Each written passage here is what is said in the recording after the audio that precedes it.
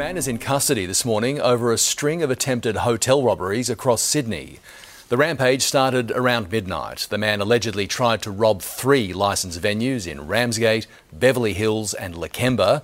At 2 a.m, he reportedly threatened staff with a screwdriver at a 4th premises, Wiley Park, before fleeing in a ute. He was arrested a short time later. This morning, he is being questioned by police.